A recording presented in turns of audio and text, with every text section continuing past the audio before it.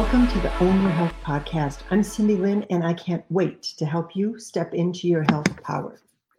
Today, we're going to talk about getting your full health picture. It's pretty hard to own something if you don't exactly know what it is.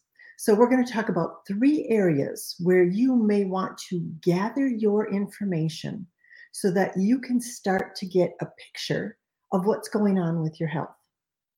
The first of these is obvious. It's your medical records. Now, most medical records today are available in what are called portals.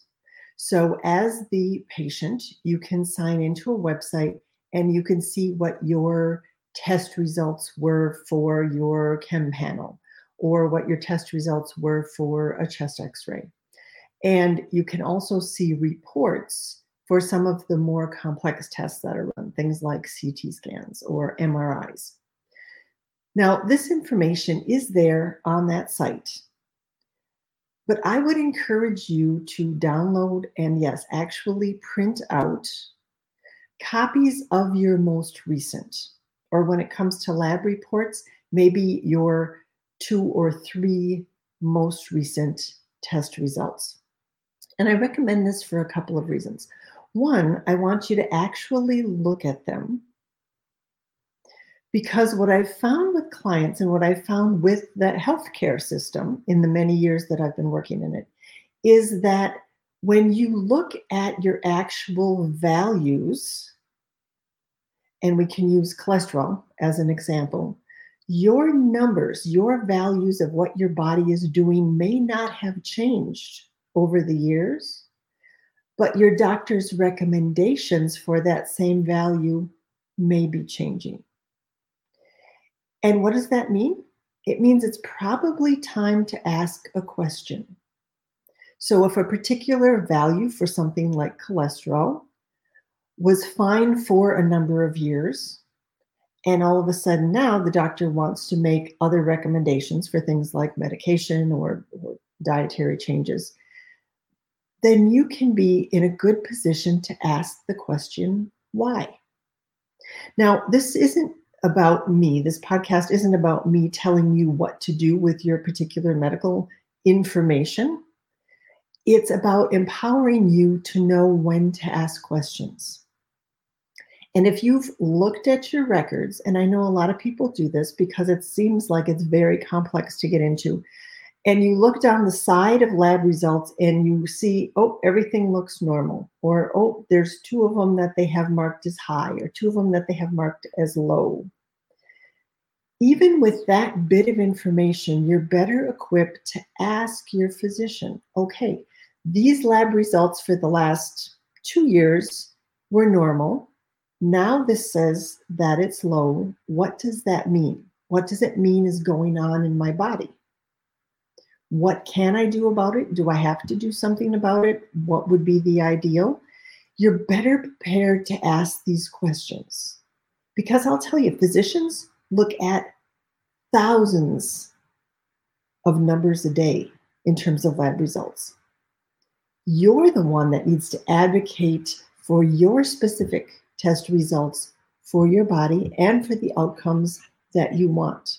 So I highly encourage you to get this information in front of you, take more than just a cursory glance at it, compare what things were to what they are now, recognize trends, and you can do all of this without having a super strong medical background. It's just information that will equip you much better to ask questions. Now, the second reason it's a really good idea to have at least your most recent medical records printed out is that my clients have been reporting extremely long lead times in getting medical records transferred to specialists. And it's especially true if the specialists are out of network, so they're not in that same portal, or if you're choosing some other type of healthcare that is not part of the traditional system. Sometimes that request for records simply doesn't get a response. And we can argue all day about if that's good or bad or what it should be. But the fact of the matter is, if you're seeking help for a particular situation, you're always in a better position when you have those records and that information to bring along with you. So if you were to go into your portal now and it seems like an overwhelming amount, start with just the most recent. If you're going to go to another practitioner, pick the most relevant. So if it's an issue you're having with your knee and you're going to see somebody new, then go ahead and print out the results of the MRI on that knee or the CT on that knee or X-ray or whatever the case may be. Pick the most relevant ones. But I encourage you to accumulate a record of your health as viewed by the medical system. And you have either directly or indirectly paid for all of those tests, and you are absolutely legally entitled to all of those results. So it's a good idea to have some of them in your hands. Now, the next area that you may not think of as much is your dental records. And this doesn't mean that you have to have an exact outline of every tooth that's been filled or every crown you've had, or I'm the absolute queen of dental care, unfortunately. And I don't have each and every one of those records, but I do know what medications I've been given when I've had things like an infection. I do know what medications I tolerate when I've gone to see the dentist, and how my body has handled those things. So at the very least, make some notes about your dental history and what you've encountered along the way, especially if there's been any medications involved. And then the final category is one that you probably don't think of very often. But in terms of getting a complete picture of how we are taking care of our health, we really need to look at what our home practices are. And your first response might be, well, I don't have any home practices, or I don't take anything, or but I'm guessing if you've tuned into this podcast and you're interested in owning your health, that you do have some practices you're doing, even if you've been doing them so long you don't even think about it. I encourage you to capture these in your home health record. So, for example, if you take supplements, I encourage you to record them. You can use a spreadsheet, you can use graph paper, you can use regular paper, you can type it out in a Word doc, but take a look and actually formalize the list of what you're taking, how much you're taking, and why you're taking it. And this is good for a couple of reasons. This is a good list to have if you need to go seek medical care at a facility or from a healthcare provider. It's very easy then to show them the list of these are the things that I'm taking. It's also a very good practice for you to recognize why you're taking some of the supplements you've been taking. If you're like me, some of them you've been taking for a very long time. And it's a good idea to have not only the amounts to make sure that you're continuing to take the amounts, or if you've changed the amounts, the dosages of supplements that you're taking, that you keep track of that, but also the reason why you're taking them. And that's because we can get kind of lost. We can see something that looks new and looks good and start taking that. And without this inventory, we may be doubling up on supplements, or we may be able to rotate things out. We may be able to make changes. It's always easier to make smart choices when we have information in front of us. So besides things like supplements that you may be taking, what are your health practices? Do you do oil pulling? Do you do tongue scraping? Do you drink hot lemon water in the morning? Do you have a nighttime ritual of what you do before you go to bed? Do you take Epsom salt baths? Are you a sauna person? These are all health practices that we want to capture so that as we look at how our health changes over time, we have the opportunity to see, oh, you know what? When I started doing the sauna 3 times a week, I felt different. It really seemed to make a difference. Okay, let's see what 4 days a week does. Or if 3 days a week doesn't feel any different than 2 days a week, maybe that's not how you want to spend that time. I'm kind of almost the more sauna the better person, but everybody is unique and individual. And part of the reason, and this is something that we talk about in the Heal Your Life Circle, the community that I've established for women who have gone through a diagnosis and kind of lost themselves in that diagnosis. One of the reasons that we collect this information and that we become aware of this and bring it to the forefront of our mind is that very often we are doing so many things to take care of ourselves. We're doing so many things for our health, and we don't take credit. We just always have this message in our mind that I should be doing more or I should be doing something else. So I'm a huge advocate for taking credit for what you're already doing. Another type of practice that many of us are engaged in is monitoring. Do you monitor your blood pressure on a regular basis? That can be super helpful if you're on blood pressure medication. Or, for example, if you've gone to the doctor and they say, your blood pressure is kind of high. Why don't you come back in a couple of weeks and have it checked again? Now, it's extremely easy to get inexpensive medical equipment at home where you can check your blood pressure when you're calm, when you're at home, and you can actually get sort of the real reading that reflects what your body is doing throughout the course of the day. And I say the real reading, not that the doctor's office reading is less accurate or less real, but if you've been in a rush to get to the doctor, there's traffic on the way there, you're stuck in the waiting room, you're put in the room in a gown, you're waiting for the PA or the nurse to come in and take your blood pressure. Those can be anxiety-producing situations, or it can be frustrating. You're late, you're running behind, the service seems to be terrible. You're going to feel frustrated, and you know what's going to happen? Your blood pressure is going to go up. So when they finally come in and they take it, it's going to seem high.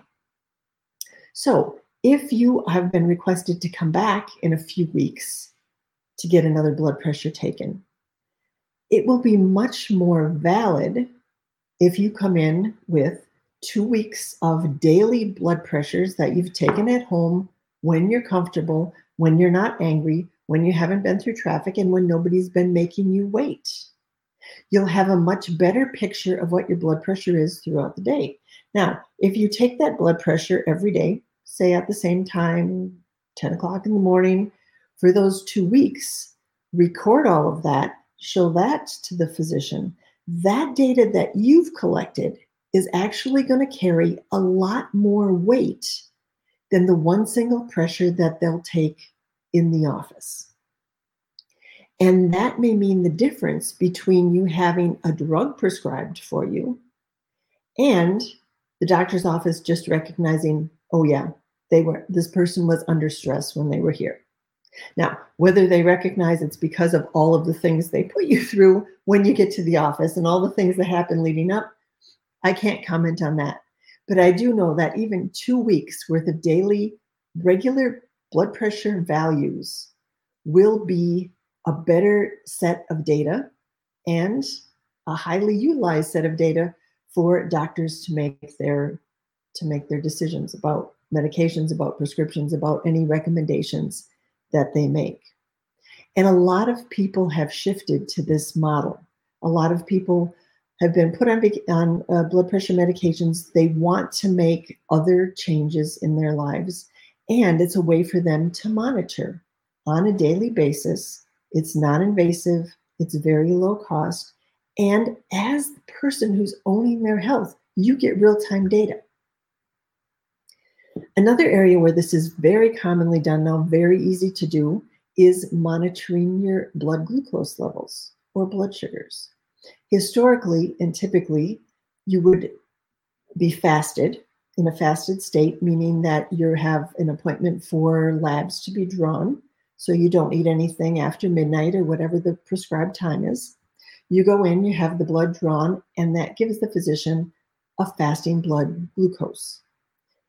And now you get another value, which is HbA1c, which is the cumulative value of 2 to 3 months of what your blood sugar levels are doing.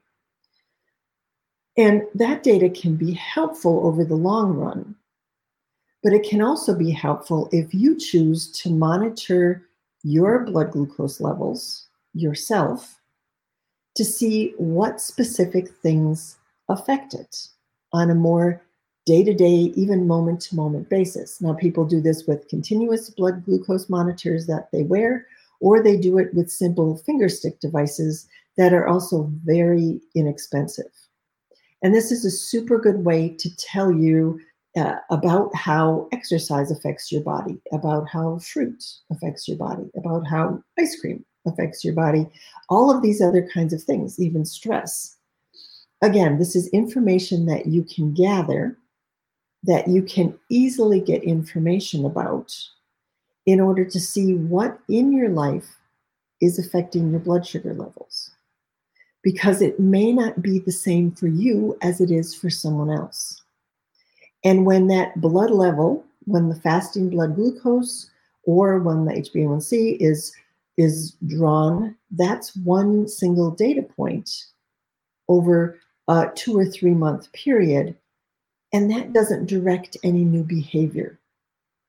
And a big piece of owning your health is being able to look at information pertaining to what you're doing, make changes, and then gather the information yourself again.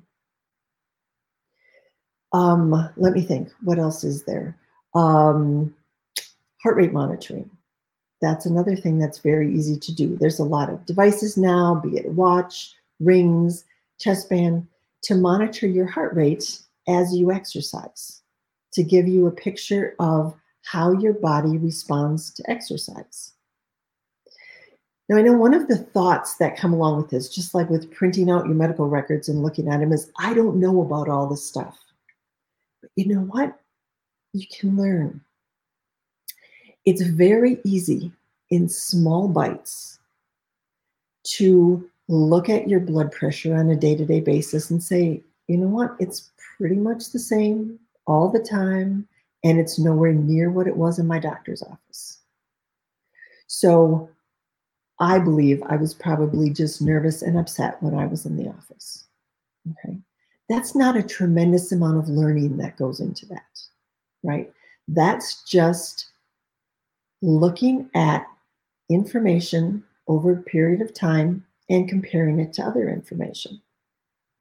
And you may also find when you're monitoring blood pressure at home, if you've been on a very contentious phone call, or you've had an argument with someone you love, or you've been stuck in traffic before you have your blood pressure taken, those readings may show that your blood pressure is higher after those events. Given that simple piece of information, then you can ask yourself the question, how can I remain more calm? How can I be less stressed? How can I make changes that make these numbers change?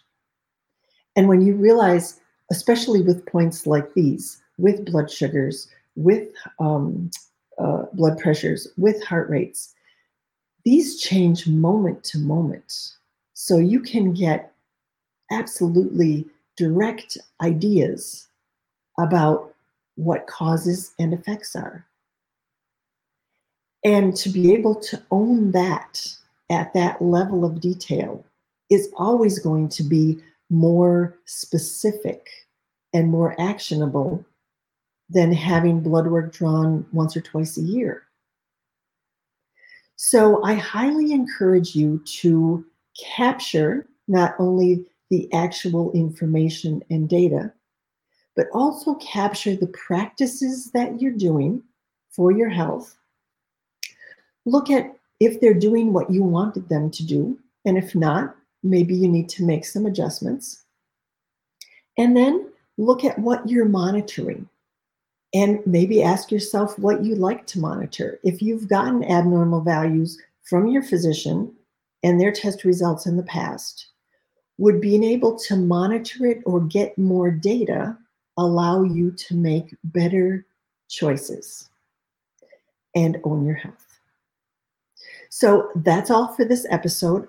Absolutely send in any questions you have. And until we're together again, let's own it. The information contained in this podcast is provided for educational purposes only. It is not intended as medical advice. I am a nurse, but I'm not your nurse. Please see your personal healthcare provider for any concerns.